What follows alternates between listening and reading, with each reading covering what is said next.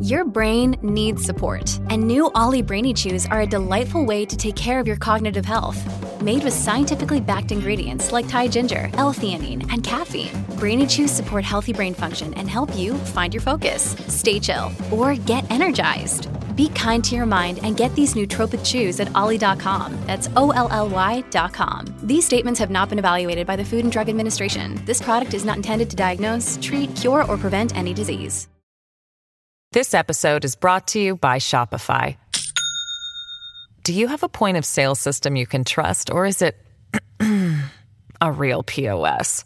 You need Shopify for retail. From accepting payments to managing inventory, Shopify POS has everything you need to sell in person. Go to shopify.com/system, all lowercase, to take your retail business to the next level today. That's shopify.com/system. Hello, everybody. This is Marshall Poe. I'm the editor of the New Books Network. NBN listeners like to read books and buy them. So we thought we'd tell you that right now, our friends at Princeton University Press are having a remarkable site-wide sale. You can get 50% off books, including ebooks and audiobooks, with the code 50, F-I-F-T-Y, at checkout until May 31. You can save some real money on Princeton University Press books. I encourage you to go there and check it out. Welcome to the New Books Network. Hi, welcome back to the New Books in Anthropology, a channel on the New Books Network. My name is Adam Bobeck, and I'm a PhD candidate in cultural anthropology at the University of Leipzig. I am overjoyed today to welcome Professor Hilde Jorrens to the show. Professor Jorrens is Associate Professor of Anthropology and Marine Affairs at the University of Rhode Island and the author of Imaging the Great Puerto Rican Family, Framing Nation, Race, and Gender During the American Century. Today, we are discussing her new book called Making Livable Worlds, Afro-Puerto Rican Women Building Environmental Justice, which was published in 2021 by the University of Washington Press. Professor Jorrens, welcome to the show. Thank you. Thank you for having me. Could you talk about what inspired this book? So this book is inspired, I think, in several ways, right? For me, there isn't one way, one source of inspiration, but it comes from multiple places. And I think one source of inspiration was, my mother's family, the matriarchs of my family, my mother, my aunt, and several of my cousins. So I kind of wanted to in some way to honor their life experience. My grandmother, my great grandmother. These are Afro-Puerto Rican women who, as I talk about in the book, were, completely invisible to, I think, to the state and also, of course, to history. And I think this book has always been with me in some way, right? This kind of concern about their lives and historicizing them and making sure that they and people like them, are also seen, that their lives are seen as worthy, as important lives that contribute to the building of society, in Puerto Rico, but of course people like them contribute to the building of societies, all over the world, right? And so I was always concerned about women who are left out of history, and who are invisible to history, and so that's one source of inspiration, visualizing women's lives, uh, particularly women who are you just not seen, by academics and the state and policymakers and so on and so forth. And then on the other hand, or in tangent, in relation to this source of inspiration, I was also inspired by the women activists that I met when I started the field work for this project on environmental justice, right? And I met women who were a lot like, the women in my family, right? Who were matriarchs, who were supporting families, who were raising children, but who were also supporting communities and building lifeways for their communities. And so when I met those women, I really, really wanted to also visualize them. And I saw, this is an anecdote. I always tell anecdotes. I think sometimes they're more telling than academic explanations, right? And as an anthropologist, of course, anecdotes I think are part of my just my field work.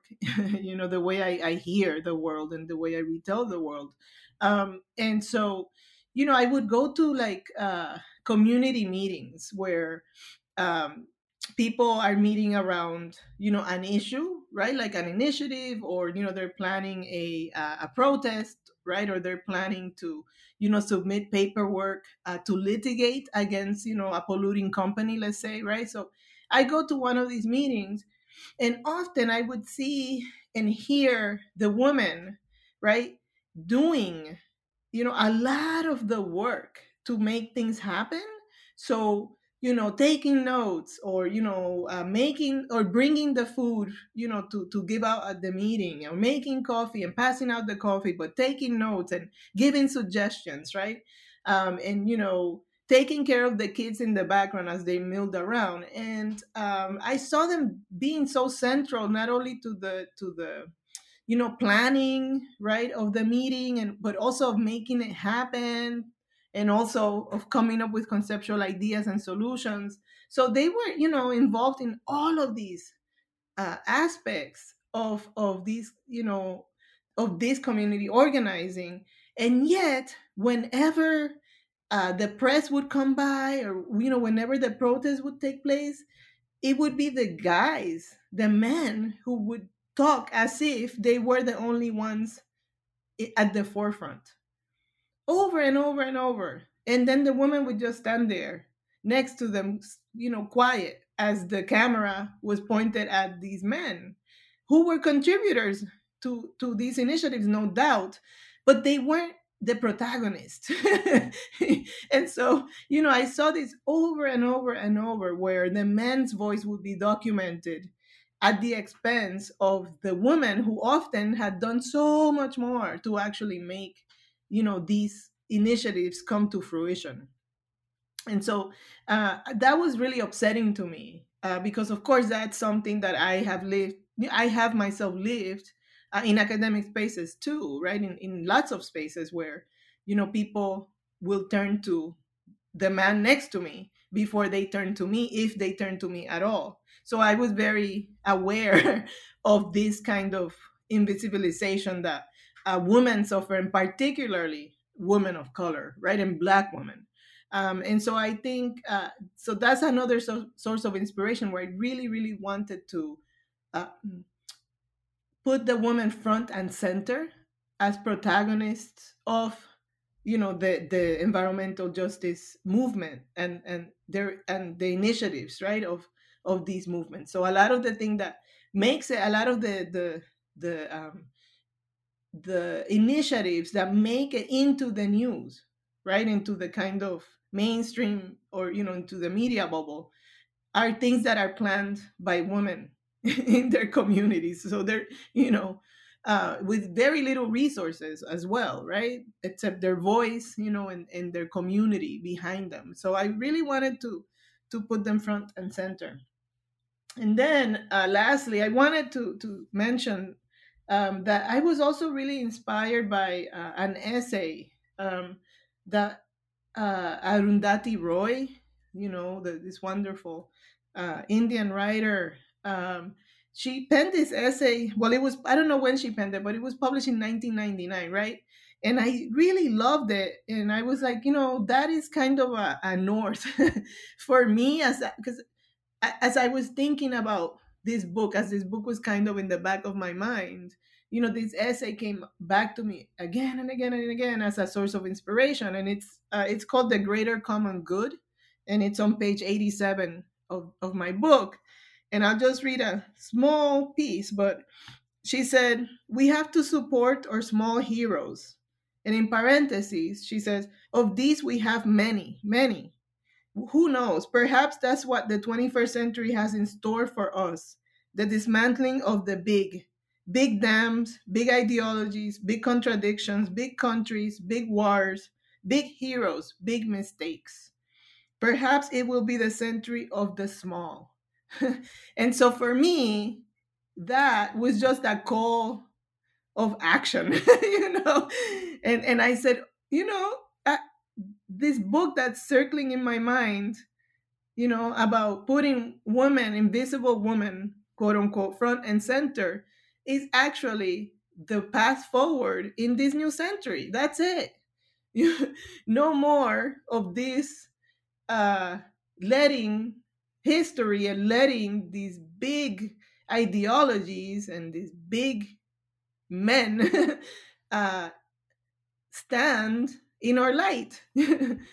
So this is the kind of confluence of inspirations that uh, allow me to write this book. And what audience did you have in mind for this book? So for the audience, I mean, it's a short book, right? So I was hoping that it would be taught um, to students, and I think it can be taught as early as high school, really, right? So, along the lines of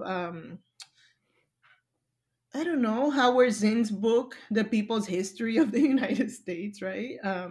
You know, or Zora Neale Hurston's, right? Their Eyes Were Watching God. These books get taught in junior year of high school, so it could be taught as early as high school, but certainly in college, and beyond. And anybody, I think the audience is anybody who's interested, right, in kind of understanding, you know, or in kind of being anyone who's interested in being a part of the writing, correcting of history. I think might want to pick up this book, right? It's also, Caribbean studies, Puerto Rican studies, Black studies, feminism and ecofeminism. So anyone with those kinds of interests, I think, would be uh, should be able to read this book and gain something out of it. And of course, anthropology, it offers a critique of our discipline as well. And you draw from very different sources and utilize a whole bunch of different methodologies. Could you maybe introduce a couple of these for listeners?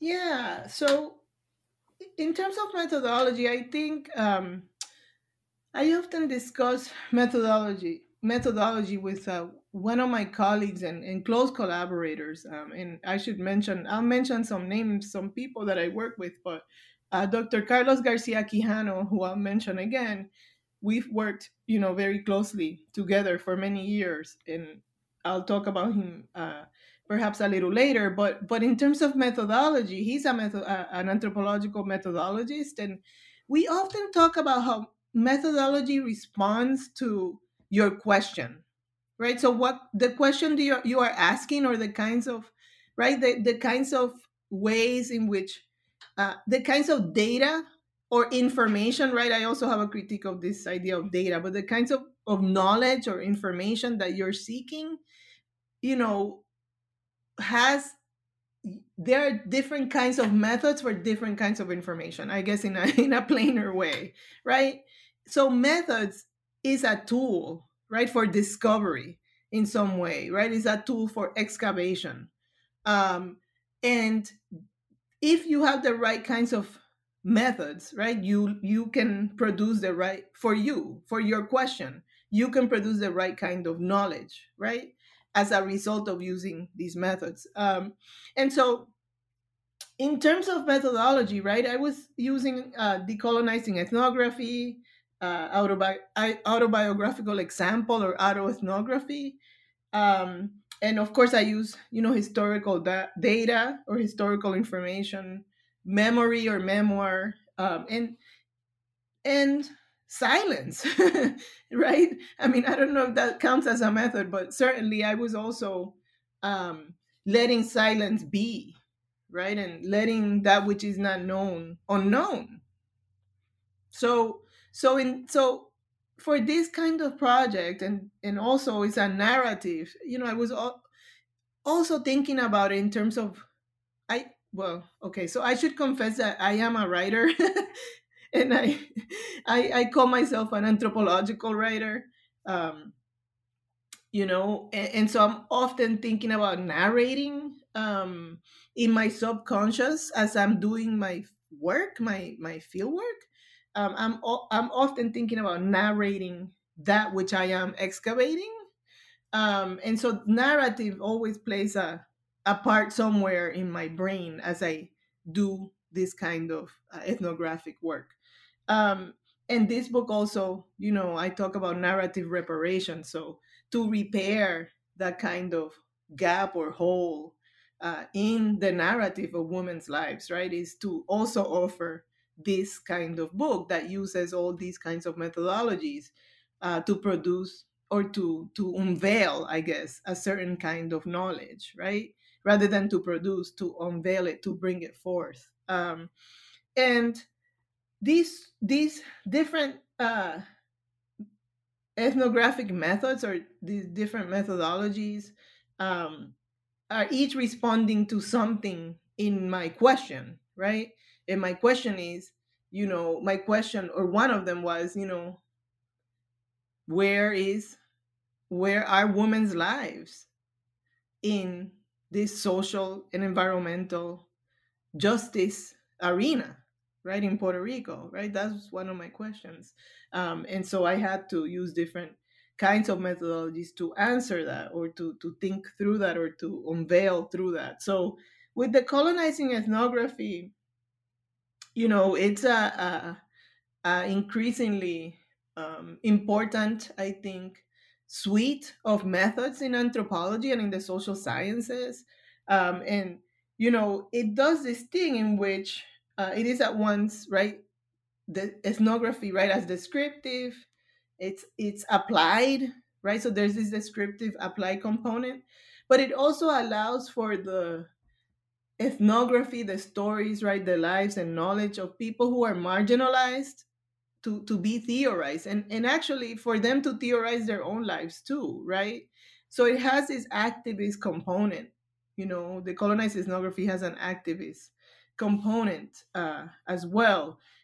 For me, it also grounds for me, the colonizing ethnography also grounds knowledge in the land, in the ecosystem, in the ecosphere, in the knowledge of indigenous people who who circling around in the atmosphere. In the case of Puerto Rico specifically, um, it's atmospheric because, right, indigenous people are no longer there in the land, because they were um, within the first 50 years of Spanish settlement in Puerto Rico, indigenous people are said to have, quote unquote, disappeared, right? So, and what we don't talk about is the genocide and ethnocide of the Taino people, right?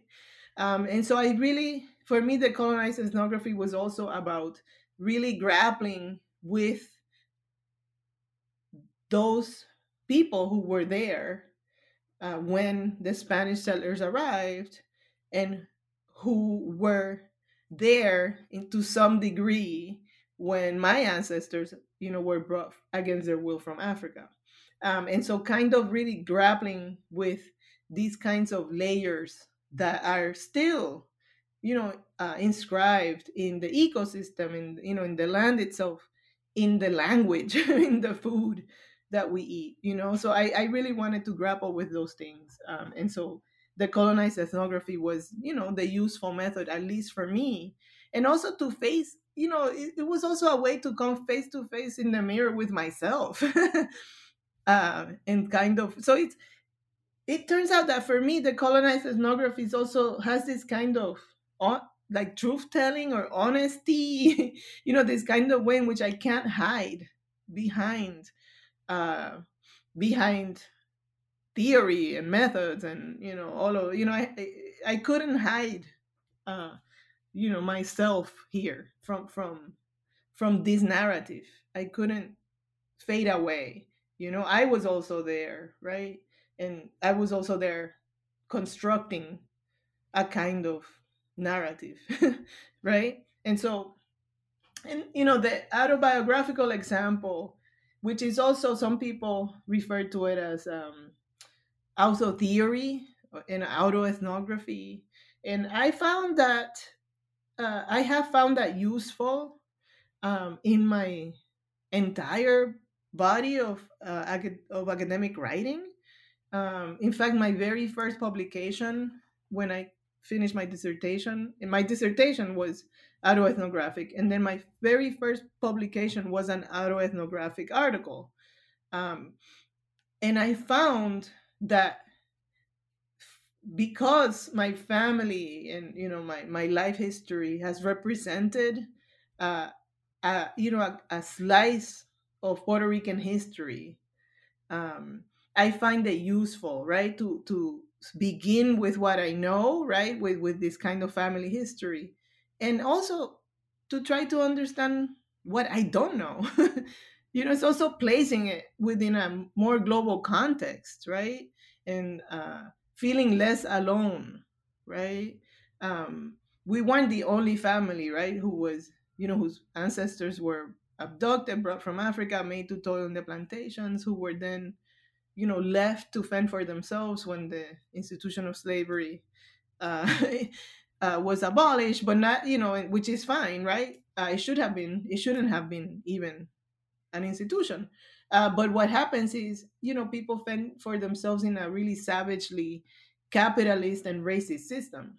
And so the options for a family like mine are very limited, and so understanding also that this was a broader experience has also been really freeing and liberating.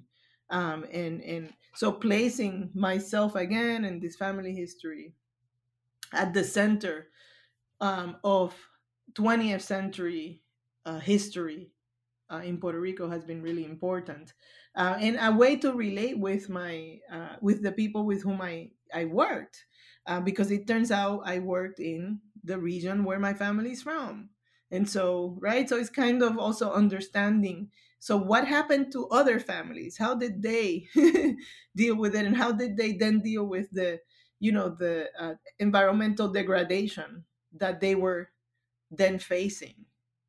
After many of us exited, or as I say in the book many times, were ejected to the diaspora. So a bunch, so many of us, thousands of us, left to the U.S. diaspora, right, to U.S. cities, in particularly at that time in New England, and places like Ohio, Pennsylvania, Chicago. Um, but what happened to those people who stayed? How did they then confront, the kind of um, uh, savagery, I would say again, of this racial capitalism that continues to develop there, even, right, or actually, I don't know, maybe more rapidly, because so many people had left, right. So it became, in some sense, and increasingly, I think, especially after the hurricane, it became understood as this depopulated region, right. And so the methods I was using was kind of answering these different queries about place, about people, about history, about ethnography, right. So a lot of themes that I think needed to be visibilized in relation to the lives of women who are absent from history and ethnography. And you develop this concept of matriarchal dispossession. So, what is matriarchal dispossession and what role does it play in Puerto Rico? Yeah, so I talk about matriarchal dispossession, and I was thinking about it in relation to the history, as I said, of the woman, the matriarchal, you know, um, women, the leaders, I would say, in some ways, in my own family, right? There are these matriarchs who were very strong.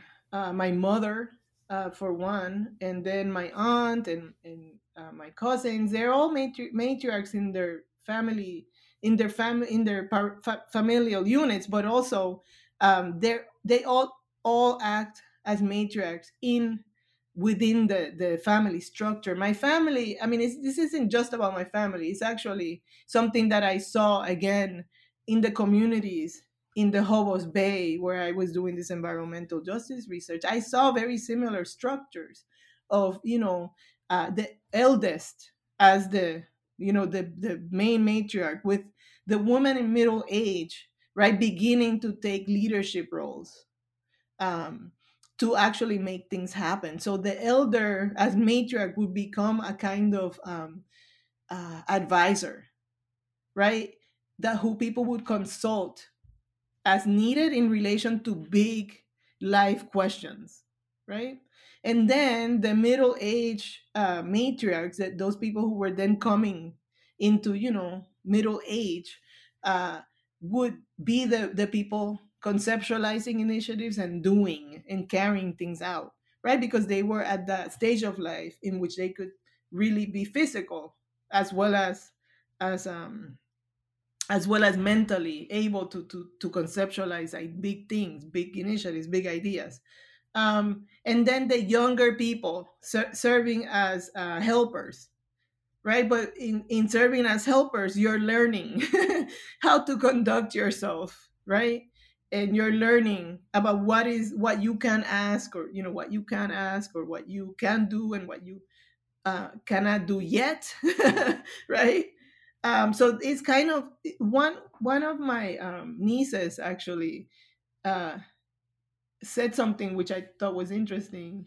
She said, our families are very hierarchical. And like there is a way there's a hierarchy, which I thought it was like a really good insight. There's a hierarchy and a way of doing things in relation to the matriarch, right? But that isn't a negative thing. That's also, right, respect for your elders, right? Which is actually a quite an important tradition in the Southeast, where I'm from, which is of course quite a region that is majority Afro descendant. So this isn't something that was created, hierarchy within a capitalist system. This is something that was passed down, you know, through intergenerational practice, right, in a region that is mostly Black and Afro descendant and indigenous too, right? So there's this respect and this honoring of your elders, which is embedded in the way in which people practice their everyday lives, right? Which includes, of course, hierarchy, but not in that kind of rigid, capitalistic way, right? Where there's a chain of command. That's not it. It's a hierarchy that respects and honors the knowledge, particularly, and experiences of your elders, right? And this is, for women, this is a place in which they get to share knowledge, right? After, and right, for some women, this is, as they age, they finally, get respect, not only from their families, but from society, right? So that's, it's an interesting thing.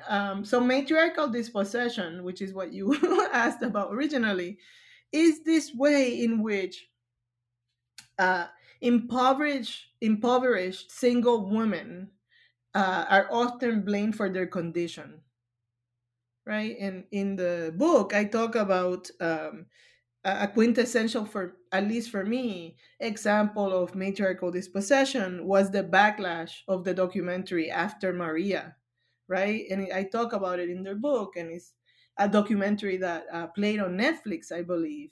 And this documentary really gathers, produced so much ire in certain segments of the Puerto Rican society. And of course, I've seen that ire all my life because I grew up in an Afro descendant, impoverished, single headed household. And so I thought, wow, this is how we were shamed. Like, it's so similar to how there was this feeling of shame about being poor, about, being a single headed household, about being Afro descendant, and how we, often felt these, glares and people looking down upon us, on us. In among certain segments, right? The middle class, the educated, look down upon uh, impoverished single mothers, and this is historical, right? This isn't new. This is something that has been uh, percolating in the society for a very long time, and so and seeing single impoverished, particularly Afro-descendant mothers, as problematic, as a social problem, right? And matriarchal dispossession speaks about all of that, right? This kind of blaming the victim mentality that happens. But what all of that, what all of this judgmental ire, in the case of After Maria, and in the case of the greater social whole, what all of this points to is really this ignorance about systemic gender oppression, right? About systemic uh, um, racism, right? About racialization, about um, racial capitalism, right? So is what it does, what this kind of ire against single mothers, single black mothers, or single mothers of color, in the context of the continental US, and probably in other places, what it doesn't understand, excuse me, is that these are mothers making worlds, right? And this is what I found in not only the documentary, which, by the way, After Maria is a documentary that depicts precisely this: three single mothers, head of household, making a go in the Bronx, in the diaspora, after they lost everything in Hurricane Maria. So it's incredible that it would create this ire among viewers in Puerto Rico.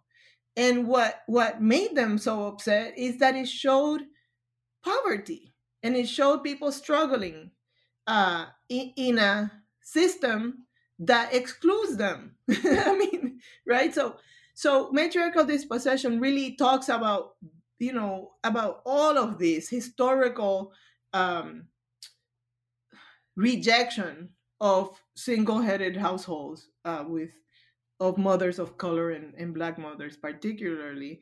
And so what I try to do is kind of show how productive, right? And I don't want to, I don't want to say that that's the only people who are worth it or worthy, the productive people. But I mean, if you are a mother, if you're a mother of, if you have children, right? There is no, whether it doesn't matter what it is you're doing. You're being productive because you're investing in raising kids.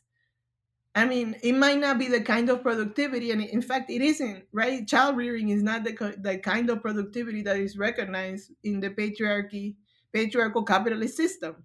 Homework, right? The work that we do at home is not recognized as valid, as productive, as interesting, as useful. And yet, we're producing people, the humans who are going to people the society, right? And so I wanted to talk about all of that, and kind of show that matriarchal dispossession is this, what is it? It's a kind of middle class, or middle and upper class fallacy, or misconstruction, or misunderstanding of how matriarchy works within impoverished communities. It is a source of wealth, right? The matriarch is wealthy. The matriarch is important, right? The matriarch has knowledge. The matriarch shares that knowledge. The matriarch, passes intergenerational knowledge in the community to all genders. Not only it passes specific knowledge to girls, but it also passes other kinds of knowledge to everyone else too.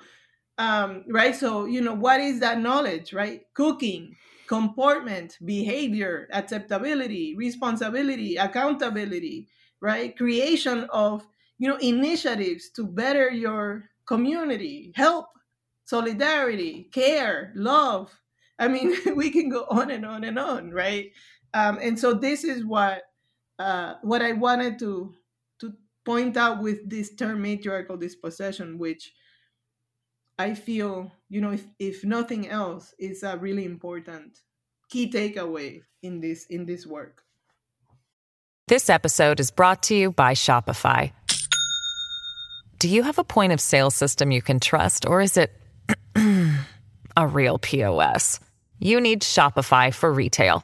From accepting payments to managing inventory, Shopify POS has everything you need to sell in person. Go to shopify.com/system, all lowercase, to take your retail business to the next level today. That's shopify.com/system. Speaking of making initiatives to help the community, I think now is a wonderful time to introduce listeners to Idebajo. Yeah. So Idebajo, Idebajo is the acronym for Iniciativa de Ecodesarrollo de Bahía de Jobos. So what that means is Initiative for the Eco-Development of the Jobos Bay. And Idebajo is a umbrella organization under which there are several other smaller organizations. So Idebajo is like the big kind of, if you would say it's not corporate, but if you would, to liken it to something, it's like this big organization under which many different organizations work, including the one with whom I work, two of which I work closely with, which is Diálogo Ambiental, Comité Diálogo Ambiental, which is an environmental committee, and with another organization, which is a neighborhood group called El Coquí, which is the name of a neighborhood in the Jobos Bay. And so Idebajo has an interesting history because they formally came together as Idebajo in 2010. Okay, so that seems recent if you think of Idebajo as the beginning, but it isn't the beginning, right? There have been, and in fact, the founders of Idebajo are the same people who have been working in this region against environmental injustice and poverty. So I think that's the other connection that I should make clear, that this is not just about environmental, and it's in relation to environmental, but it's also about poverty, right? So many of the folks who've been working with Idebajo since 2010 were people who have been working since really 1960s, 70s, 80s, and 90s, and early 2000s under different organizations and different initiatives, right? And then in 2010, they decided to really, really, bring it together and be, a lot more cohesive and intentional as they went forward. And some of those folks are, I'll mention a few who are really important to Idebajo is Nelson Santos, who's an incredibly important community organizer and elder in El Coquí and in the Jobos Bay. And Ruth Santiago, who is, of course, really, really a significant environmental activist and community lawyer. There is another man named Victor Alvarado, who was there, since childhood. Some of these people were children, actually, when they first started. Really, it's amazing. Victor Alvarado and I are basically the same age, right? So, and when I interviewed him, he was telling me how he was, he started organizing and doing activism when he was like 12, living in a housing project in the Jobos Bay in Salinas. So because he was already aware that they were confronting, right? And the same thing with Ruth Santiago. She's in her 60s, but she was in high school when she started thinking about this in before she went to college, before she went to become an environmental lawyer in the late 70s and 80s. She was already involved in in trying to figure out, okay, how can we help our communities rise out of this poverty, and to militate against environmental injustice that they were seeing encroaching upon their communities. And then another important person is among many, but is Menia Figueroa, and who is the president of the El Coqui Community Board. And another woman is Wanda de Jesus, uh, really important. So there's a number of people who have been working with Idebajo, with what is now in Idebajo for a very long time, under other organizations. But so I touched upon briefly on the history of the Hobos Bay, right? When I tell you that people have been fighting against the encroaching environmental pollution, through because all these pharmaceuticals and oil refineries and energy um, complexes were placed in their communities, and so basically they live in the shadow of all of these companies, and so they saw the harms, the pollution and the contamination really early on, and so they began fighting quite early on too. But in terms of the Hobos Bay, just briefly, um, this is a region that was a sugar producing region, right? And so um, this is a plantation region. So this is the modern day, the present, right, of what was a plantation in the 17th, 18th, and 19th century, and 20th century, actually, right? So this is, it's a kind of study, if you would, in what the scholar Françoise Vergès, who's from Reunion Island, she talks about the racial capitalocene. And I think this region is really a study in the racial capitalocene, right? It's this region in which Africans were brought to toil in the plantations, and then their descendants, right, did so for several hundred more years, and then slavery was abolished, but racism was not. So they were left to fend for themselves in a incredibly oppressive and racist system, society, communities. They were, a incredibly racist state, local and federal, incredibly racist education system, right? Incredibly racist labor system, and so they were left to fend for themselves in their black skins, right? In a world which rejected them and made their lives difficult. So what happens in this region is that after the plantations leave, after the plantations become, for-profit plantations, and then those close, and they leave thousands and thousands of workers without jobs in the sugar industry. So there's no more sugar to cut. There's no more sugar to process. This is, it was a agricultural industrial monoculture. It was sugar. That was what moved the wheels here, and sugar left, right? And so, what happened in this region, what happens to those people is that the poverty level, of course, rises as jobs vacate. And then all of these pharmaceuticals and oil refineries and energy producing entities come in, right? But they don't produce jobs for local people, right? And so the local people, I mean, there's a segment of the local people who never depended on those jobs anyway, because they were fishing and they were, foraging. This is, also, this is the Hobos Bay is Puerto Rico's second most significant estuary. So there's, as an ecosystem, is a very rich ecosystem, right? There's mangroves, wetlands, and the sea. And so people learn, there's a segment of the population that really learned to make a living from harvesting, right, the mangrove, the sea, and the wetlands. right? So those people have had, I think, a much better experience in this system because they've never depended upon the state or capital to provide for their lives, right?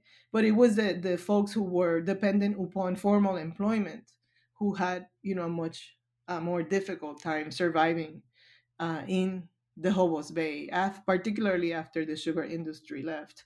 And then they were faced, of course, with the contamination of their ecosystem, which, with the contamination of the ecosystem, everyone, right, is affected, right? No matter how you make your living, if your soil, water, air, and land is contaminated, then it's this is what Carlos Garcia, Dr. Carlos Garcia, who's an environmental anthropologist and cultural ecologist, this is what he calls when people don't have access to their lands anymore and to their ecosystem. He calls it a catastrophic loss of resilience, right? Because as long as you have a healthy ecosystem, right, you can forage, right, and you can make a living, particularly if that's your skill set. If you're a fisher, if you're a forager, you can surely make a living from harvesting from the ecosystem. So if people lose a healthy ecosystem, then they also experience this catastrophic loss of resilience, which Dr. Garcia Quijano talks about. You mentioned environmental injustice, and in the book you distinguish between environmentalism and environmental justice. What are the differences between the two? So, I talk about environmentalism as slightly different from environmental justice activists, and actually to the ideology as well behind each of these. So they're not one and the same. And I think anyone familiar with like John Muir, right, and like the Sierra Club will quickly, and especially now that the Sierra Club is reconfiguring itself to, to be more environmentally justice minded, will know this kind of distinction, right? But essentially, the environmentalism has been this kind of ideology of reparation of ecosystem, but it doesn't include the people who live in the ecosystem, and oftentimes it blames the people of the ecosystem for the destruction of the ecosystem or the over harvesting of the ecosystem, when in fact it is often the people who live in an ecosystem who are both its managers and its stewards, and more than both, right, more than that, they're also its protectors. So environmentalism tends to make this kind of, tends to be interested in like conservation, right, and endemic species, and often produces or leads with a fortress mentality, right? So they're like, we're going to conserve this piece of land, but nobody can go there. Or if they go there, right, there's all these, a list of rules you have to follow.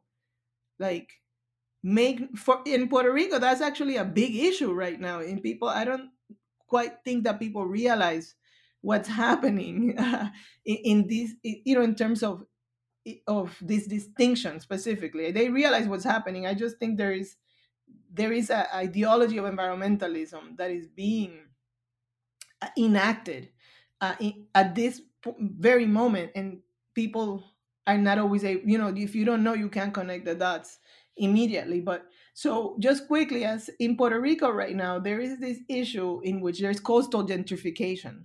So all of these wealthy, many of them, Americans, Euro Americans, are buying up coastal lands in Puerto Rico, and quickly gentrifying, which means that they're making it exceedingly difficult for people who live there to remain there, A, and B, they have driven up the prices to like these staggering amounts of money, right? Like, most Puerto Ricans are not able to plunk down $18 million for a house at the beach, right?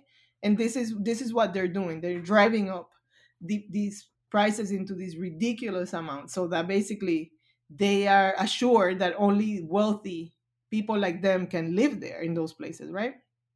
But coastal communities in Puerto Rico have such as the Hobos Bay, have historically been the communities of the poor, actually, of impoverished communities. So it's kind of, this curse of a beautiful, right? The curse of the resource curse. In this case, the curse of beauty.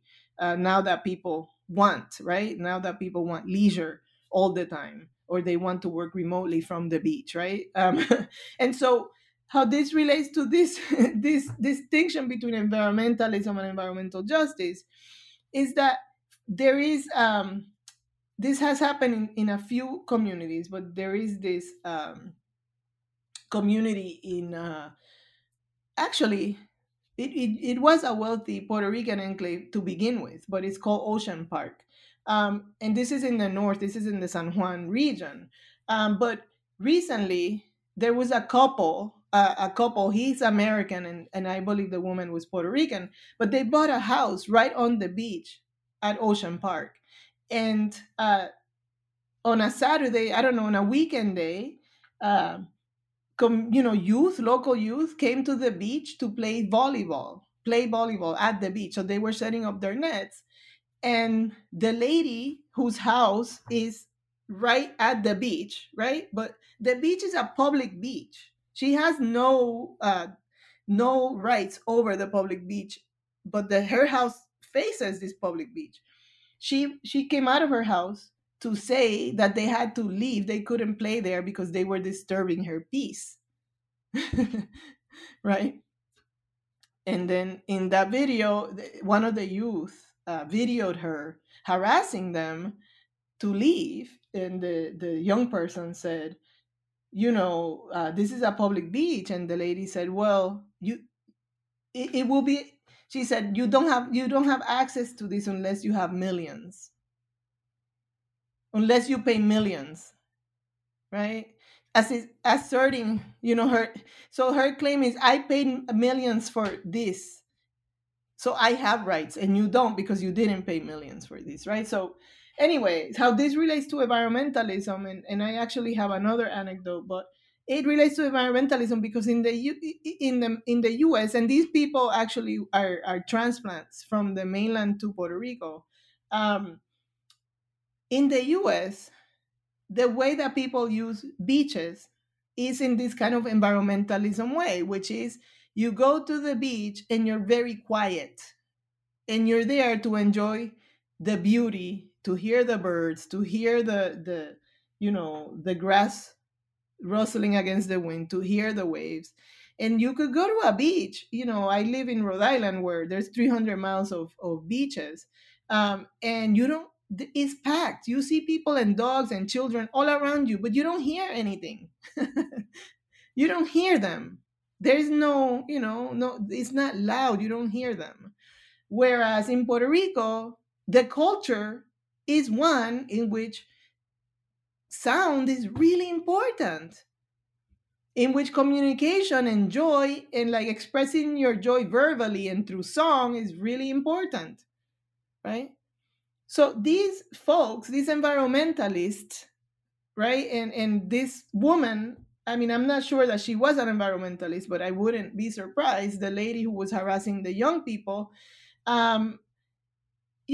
thinks she has a right to nature without the people and without the culture of that place. And because she paid money, it has to be what she says it is, which is a quiet beachfront that she can just look out at the ocean all day long without any kind of disturbance, right? So environmentalists tend to have this kind of mentality where there's a lot of, I mean, it's not, I don't want to stereotype, and so I want to just be fair, but there is this way in which environmentalists of this kind of classic ilk, in particularly North American, I should also say that in the John Muir vein of environmentalists, are not interested in culture, right? They're interested in nature in this kind of quote unquote pristine way, right? And this is problematic because, you cannot really separate any ecosystem from the culture or the people which is part of it, right? Um, and then environmentalists also, in the case of Puerto Rico, have tended to be, upper class, university educated. They love nature. They don't really quite know or understand people. They don't always understand people's relationship to place in the cultural sense, right? So, in relation to plants and bodies of water, and the relationship, between people and animals, right? And non-human animals, I should say, and how those two really are symbiotic, you know. And so that's a problem. Whereas environmental justice uh, tends to be an ideology, or a way of thinking about ecosystem that includes people, that is often people led, right? And by people I mean community people. So environmental justice is often a doctrine that emerges from the community itself, right, trying to achieve justice in their communities. And so this is a very different uh, lens from which to act, I guess I would say. um I was at I'll tell you this anecdote too, and I should have written it in the book, but when I was doing field work, I was at a this was in like 20, was it, I don't know if it was before, maybe 2018.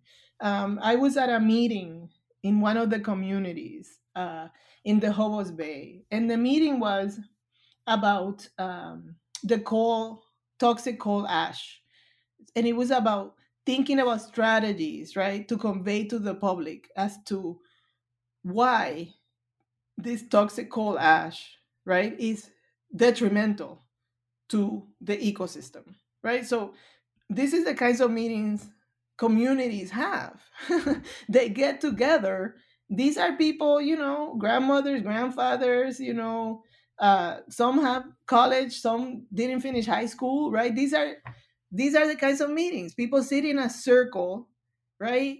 And everybody gets a chance to say what they're thinking, and other people listen. No, there's no podium, there's no, hierarchies in that kind of way. Of course, the elders are respected, and people give them more space and time to think and talk. And people listen to the elders too, quite a bit, but there is no kind of knowledge hierarchy. That's what I want to say. Um, like in a university meeting. um, and I went to this meeting, and we're sitting in a circle, and the facilitator was a man who was not from the community. He lived in, another part of the island altogether. But he, for some reason, and actually was kind of a mystery still to some folks in the community, he was kind of leading and facilitating the meeting. And so I had met him before at another strategizing meeting and at that meeting there were like 20 communities from all over the islands. So that's when I first met this man, and he was an environmentalist. He was a Euro Puerto Rican man, university educated. I think he had an engineering degree and a law degree. Very well spoken, very well presenting, and very assured of his stance and his beliefs and his ideas about environment. And he came to this community meeting in the Hobos Bay to facilitate this meeting about health and toxic coal ash, and passing the message out to the public how this is detrimental. So we have met before, and then he saw me. I was there as an observant. I was just there, witnessing and being there as an ethnographer, I suppose. And we have met before, and he said, who, at the other meeting, at that kind of bigger meeting, and he said, I was introduced to him, and then he says, oh, you're an anthropologist, yeah. And then he said, oh, I'd like to see some of your work, and I heard you've written some stuff, so if you can send it to me, sure. So I sent him through email some of my publications, which were all about environmental justice and environmental racism. And so the next time I see him at this community meeting, he was really angry at me, visibly angry, because so in the middle of the meeting, he puts me on the spot and says, perhaps, Hilda here can explain how racism has anything to do with environmental problems. This isn't, so he was saying, there is no racism in Puerto Rico. This isn't about environmental racism. And he's a white man sitting with 20 Afro-descendant people. And so we're all looking at each other like, he's gone mad. And he says, I do agree with her that there is a class issue, so that poverty is the reason why, or the reason this is happening in this community, because this is a poor community with no political power or representation, which is of course one of the reasons environmental injustice happens in some communities. But he outright denied, even though he was sitting circled by Afro-descent, visibly Black people, he said there is no racism in Puerto Rico. And he said this with a straight face, no questions, no ifs, no buts. He was certain. And he wanted to put me in the spot with the community so that the community would back him. Yes, we feel no racism here. A community that is the descendants of enslaved people. Right? So this is this is an example of how environmentalists with good intentions, because of course he was sitting there, he was participating and trying to help, right? So his intentions are good, right? But without any, right, awareness of the larger issues around race and class and gender that plague environmental injustice frontline communities, right? And this is a problem, and this is the distinction between environmentalists and environmental justice activists. That environmental justice activists take into account, ecosystem relations, gender, class, race, poverty, like all of the kind of isms that plague them, because they live and breathe the air, they drink the water, they plant in the land, they deal with the non-human animals, right? And steward that spot. So this is, this is the distinction that I want to make, or that I do make in the book. Yeah. Unfortunately, we're reaching the end of our time together, but this book, I'm sure as listeners can catch from this interview, this book is packed full with wonderful information.